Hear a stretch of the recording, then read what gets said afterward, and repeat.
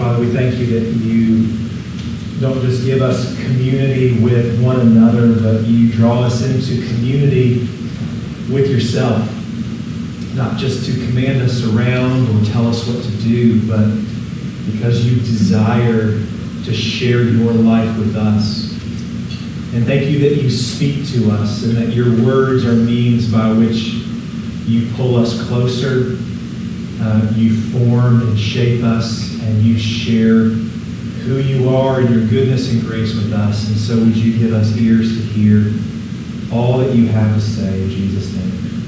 Amen. So over the past few years, there's been many different studies that have been done that are coming to the conclusion that we're living in a burnout culture, that anxiety is on the rise, depression is on the rise, frustration is on the rise, confusion is on the rise, fatigue is on the rise. And we feel this even in our own lives as we look at what we experience. And this story isn't something that's just new to us, even though the surveys are coming out new, but really this is a story that is as old as humanity itself, that to be human means to face these challenges and these difficulties from the outside, but also from the inside. There are difficulties and challenges and things that will stretch us. And so as we continue to track with Israel's story from long ago, what we're going to see is as God has led them out of Egypt and out of slavery and is leading them into this place of abundance, that they themselves are experiencing things that are stretching and pulling on them. Things that are leading to frustration, fear, sadness, despair, confusion. And God, in loving these people and moving towards them, gives them these two gifts that we're going to be looking at this morning. He gives them these rhythms that they are meant to live by, rhythms that are meant to impart life to them in the midst of a very chaotic world. Gifts to broken people in a broken world. And what these two rhythms are going to be rhythms of rest and rhythms of remembrance. But as we've seen in Exodus overall, we're remembering that Exodus isn't just about God's work in Israel, but it's about a much bigger work that God is doing that we ourselves are a part of. And so it's these two rhythms that we're going to consider what they mean for us even here and now. And so let's start with this first rhythm, this gift that God gives them and God gives us, and it is this rhythm of rest. So I don't know if you've seen it, but over the past few weeks, there's been a flurry of articles about this quiet quitting. And what quiet quitting is, basically at a workplace when an employee looks at all that they're being asked to do, and they're noticing things that are beyond the norm, that are beyond what they're adequately being paid for, that are beyond expectations, and they're quietly quitting those things. They're saying, I'm not being paid for those things, and that's beyond the boundary of what I'm willing to give, and so I'm just going to quietly stop that. And I don't bring that up to support or to attack it in any way, but simply to really draw a contrast between some of the freedoms that we experience today and what Israel was being brought out of. So under Pharaoh, as slaves, Israel has no freedom to look at what they are doing and say, we're going to draw some boundaries around what you're asking us to do. So those bricks that you want us to make and those buildings that you want us to construct, we just feel like you are not adequately paying us for those things, and so we're just simply not going to do those, and you can find somebody else to do your labor. For Israel, there's no adequate pay. There's no such thing as work-life balance, of an employer caring for you and for your family. There's no such thing as days off. There's no weekends. There's no stopping. It's just labor endlessly. It's you doing what Pharaoh and the powers that be want you to do. There's no quitting of any kind. They're trapped. But what God does is God rescues them out of this situation, out of this harsh slavery, and as he brings them to himself, there's this continual message that he's saying to his people, I'm not Pharaoh. That's not how I am treating you. My relationship with you is not all about how I can take advantage of you and get the most out of you with giving you the littlest and smallest in return. But it's a God who says, I am giving of myself to you and for your good. And so when here it comes to this idea of rest, rest is not just something that God offers his people as an option. It's actually something that he commands them to take. Think about that. A God that is commanding his people to stop and to rest. Verse 12, 6 days you shall do your work, but on the seventh day you shall rest, that your ox, your donkey may have rest, the son of your servant woman, the alien, that you may be refreshed. That Hebrew word Sabbath simply means to stop. Stop. Stop physically. Stop mentally. Stop emotionally. Slow down.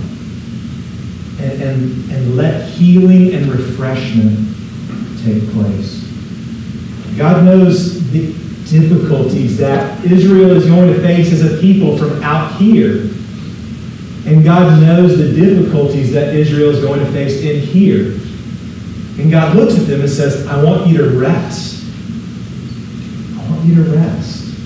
I want those in your household to rest. I want your animals to rest. I actually want the land itself to have rest. There's something different that God is presenting about himself that runs against the grain of Pharaoh and everything else that they've experienced. So, unlike Matt Torrance, I'm not a long-distance runner. But I have been doing some longer runs lately. Longer runs for me are like 8 to 10 miles, not 25 to 35 miles that he enjoys doing. He says he enjoys it. I don't believe him all the time. If I go on really short runs, I don't have to do anything to prepare. I just kind of go out there. Shorter runs mean like 2 months, 3 months. I can just go out there, run, and I'm done. But if I'm going in for one of these longer runs, in order for me to actually make it through, what I have to do is I have to fill up this giant bottle of water, pouring Gatorade, and I'll take it to this place along the trail and I'll hide it. And I have about 1.5 mile loop that I'll do. And so after 1.5 miles of running, I'm getting really tired. And so I know that at the end of this loop that there's a water bottle waiting there right for me. And so when I get close to it, my pace starts to slow and I start to walk. I get to this water, refresh myself, take deep breaths, get myself ready, and go again. At the end of that next 1.5 miles, the same thing happens. What I've seen is that in order for me to be able to run these longer distances, there has to be this pattern or this cycle of slowing down and being refreshed. I can't just go out there and run endlessly. I've got to find times where there is times to take a breath, times to be re-energized, time to get nutrients back into my body. God has designed humanity. He's coded into us and into all creation this cycle of rest. This cycle that we are meant to follow of renewal and strengthening and refreshing. But so often, everything in our lives goes against that natural cycle. And the motto of our culture is go more, do more with less. And it's this frantic pace. We are creatures, which just simply means we have limitations. We'd like to think that we don't have limitations, but we are limited in our physical strength. We're limited in our thoughts. We're limited in what we can know, and what we can love, and what we can do with our time, with energy. We have these real limitations, and God is guiding his people to living within these limitations in a way that causes them to flourish and grow. But just because God commands rest for this people doesn't mean that it's easy. I can imagine them hearing this command to slow down and stop as really good news as they're wandering through the wilderness, that they get to stop from all this traveling, from all this work, and just slow down. That's good news. But I can also see it being very different when they get into the land and they are tending and working their own land. Which means if they're not working, they're not eating. It's their livelihood. Everything in their lives and the lives of their families depend upon this farm working. So when God says, one day at 7, I want you to stop, I imagine there's a rub against the natural grain of what their hearts want to do. So stopping is also an act of faith. Stopping is this act that says, my life is in your hands, and I have to trust you. Stopping is this act that deepens in our lives this dependence upon the Lord who made us and provides for us. I love what Barbara Dawn says. It's in a quote on the front of your worship guide. She says, a great benefit of Sabbath keeping is that we learn to let God take care of us. Not by becoming passive and lazy, but in the freedom of giving up our feeble attempts to be God in our own lives. To a weary people in a weary world, God gives the gift of rest, these rhythms of rest that are meant to be worked into our lives. But there's another set of rhythms that God also gives for the good of his people, and that is rhythms of remembrance. So according to the American Psychological Association, trauma is an emotional response to a terrible event. It could be an accident, it could be the loss of a loved one, a violent attack, a natural disaster. Many of you know personally what the experience of trauma is like. And often when you've experienced trauma, there are certain things that are called triggers. Things that will trigger and take you back to the event to almost re-experience. It could be going to a certain place. It could be a certain sound. It could be a certain smell. It could even be a certain person that when confronted with this, it takes you back to this terrible experience and you relive it in some type of way. God knows that for good and for bad, our bodies, our memories, our emotions, our experiences are all intertwined in a messy and beautiful way. When it's good, it's good. When it's bad, it's bad.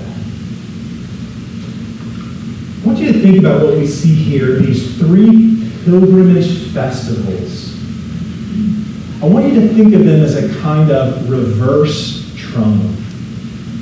So instead of linking bad triggers and bad tastes and bad smells and bad sounds to bad experiences, God is giving his people something different. He is giving them tastes and sights and smells and experiences that will draw them back to something incredibly good that has happened.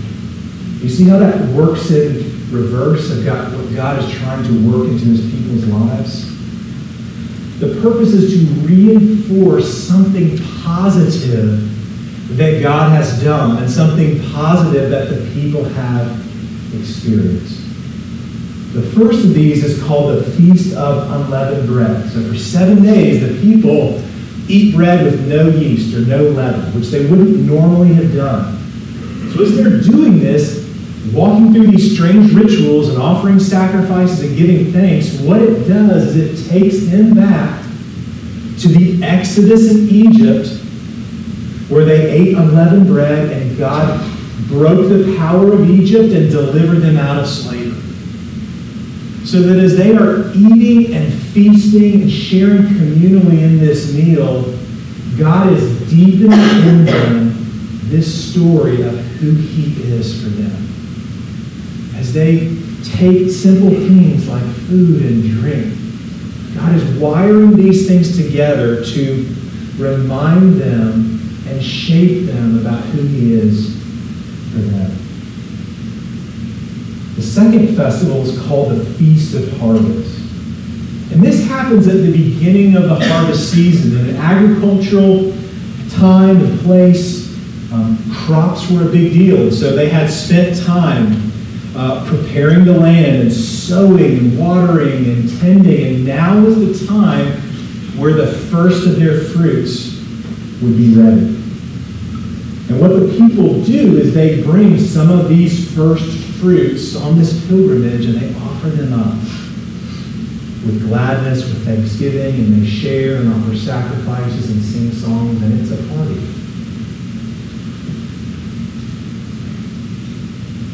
During the first few weeks of COVID, Andy, my youngest son, and I, we wanted to start a garden in our backyard. And so we called upon our good friend, Jim Garber, to help make it happen. And so it took a lot of work all along the way. So Jim helped us. He helped us clear the grass. He helped us till the ground. He helped us build a fence. He helped us choose the seeds. He helped us plant the seeds. He helped us water the plants. He helped us get rid of the weeds. He helped us fight insects and animals and all sorts of different experiences. We went through it. And on the day when, there was a day that came when the first of the crop was ready. And so Andy and I went out and we were so excited about it. And so we began picking some of this crop and putting it in a basket. So there were some tomatoes that were ready. There were some squash and zucchini that were ready. There was some zucchini that was ready. So we took this basket and we went over to Jim's and we gave it to him. This was not our effort to say, thank you for all that you've done, and here's your payment. This is just us making this transactional and giving you the results that you deserve. It was us saying, thank you for what you have helped us to do. Without you, none of this is possible. And yes, we were giving some of our precious crop, but it was not this moment of reluctant joy. It was not this moment of reluctant sadness or grief. But it was this moment of joy where we're sharing something that He helped make possible. Every time the people of Israel are gathering together to offer this first fruits, it's not them paying back God in some transactional way. Nor is it this sad, reluctant experience, but it's one of joy, of celebration, where they say to the Lord, who has done so much for them, we could not have done any of this without you. All of this that we experience, that I enjoy, that sustains my family, that sustains our community, it comes from your hand. That's true. And in God working that deeper into their lives, He's bringing them closer into a life-giving relationship with Himself. And the last feast, this Feast of Ingathering, happens at the very end, when all the crop has been brought in, and they bring some more of it to the Lord, and they celebrate again, and they offer sacrifices again. And it's saying the same message, not just that you have been faithful and have started a good work, but it's saying you've done it all. Everything that we've enjoyed, you have kept us alive. It's so easy for us to go into the grocery store and to think that we are self-sufficient. In some ways, they were in a much better position than we are because they were able to see tangibly, this is from the Lord. And we return to Him with gratitude. And every time they share in these feasts, something deeper gets woven into their hearts. This good news of who God is for them and what He's doing. And the hope is that these cycles, not just 1 year, but year after year after year. Think about even growing up in one of these households, and every year maybe you travel with your family to Jerusalem and you participate in this. So that by the end of your life, you've had 75 times where you have gone and you have remembered these cycles of remembrance, shaping you to be a certain kind. Those are gifts that God gives them that have implications for us. But we have to also realize that we're not ancient Israel. We're not at Mount Sinai receiving these laws, and these festivals and commands don't have a one-to-one correlation with us. And so what do they mean for us? And I want to close with just a few thoughts here.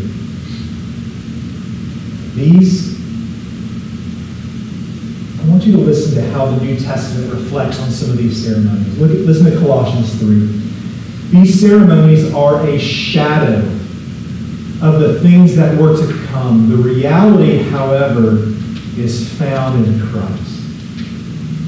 Let me translate that. These ceremonies were gifts in and of themselves, meant to teach particular lessons and give particular experiences for the good of the people. But it's more than that. They are signs that are pointing forward to Jesus. Not just saying this is all there is, but they are signs saying there's something about Sabbath rest that's pointing to Jesus. There's something about feasting and first fruits and unleavened bread and Passover meals that points forward to Jesus. And from our vantage point looking back, we're able to see how these magnify and show us with greater clarity and beauty who Jesus is for us and the greater rescue that he's done. Which is why we hear these words from Jesus that were read in our New Testament lesson when Jesus said, "Come to me, every one of you who is weary and burdened, and I will do what? I will give you rest. My yoke is easy and my load is light, and you will find rest for your souls." Jesus is saying in a strange way, I am your Sabbath rest. Find rest in who I am and what I have done for you. Nobody likes to feel fear. Nobody likes to feel anxiety and grief and confusion and frustration and guilt and shame. But we feel all of those. We all know what those taste like in our lives, and we all are looking for ways to take those burdens and push them off somehow onto something else. And Jesus, as he enters into humanity, he is looking at all the brokenness that we face and all the brokenness that is in us, and he's saying, "Come to me. I want all of that to be brought to me and laid on my shoulders so that I might carry that weight for you." So that in the face of fear, Jesus is our peace. In the face of our weakness, Jesus is our strength. In the face of suffering and pain, Jesus is our comfort. In the face of our guilt and failings, Jesus is our forgiveness. In the face of our sadness, Jesus is our hope. And in the face of our inevitable death, Jesus is our everlasting life. All those things I described are things we need rest from. And Jesus says, I am rest for you. And the question for each of us is, are we coming to Jesus for that rest? Are we turning to him, not just once, but this lifestyle of turning and trusting? The Bible's language for this is simply repentance and faith. Every day we are triggered with our fears, triggered with our failings, triggered with our weaknesses. But the question that we all face is, what do we do when we are triggered? Do we double down and try harder? Do we just go inward on ourselves in this vortex that's a bottomless, dark pit? Do we lash out at others? What do we do with those triggers? And what my hope and encouragement for you in very practical ways this week is when you sense that, ask yourself, what would it look like for me to turn to Jesus? How do these triggers serve even as signs that point me to Jesus? What does it look like for him to be my rest in the midst of whatever weariness I face? And what we have to see also is that the rest that Jesus offers of him taking all those burdens on himself would come at a great, great cost. That Passover feast they celebrated, it pointed forward to a greater feast with a greater lamb, making a greater sacrifice. Which is why every week, and we're going to say it in just a few moments, we're going to repeat this, Christ our Passover has been what? Sacrifice for us. Therefore, let us what? Let us eat the feast. God gives us this meal to press these realities deeper into us, that he has given us rest, that it came at a great cost and was given out of great love, so that we could join together in this next song and sing these words. Jesus, I am resting in the joy of what thou art. I'm finding out the greatness of thy loving heart. You bid me gaze upon you, and your beauty, it fills my soul. For by your transforming power, you have made me whole. Let's pray.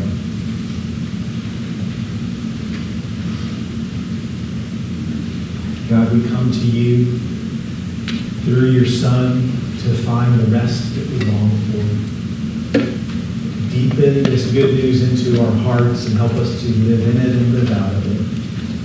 For your glory and for our joy. In your name.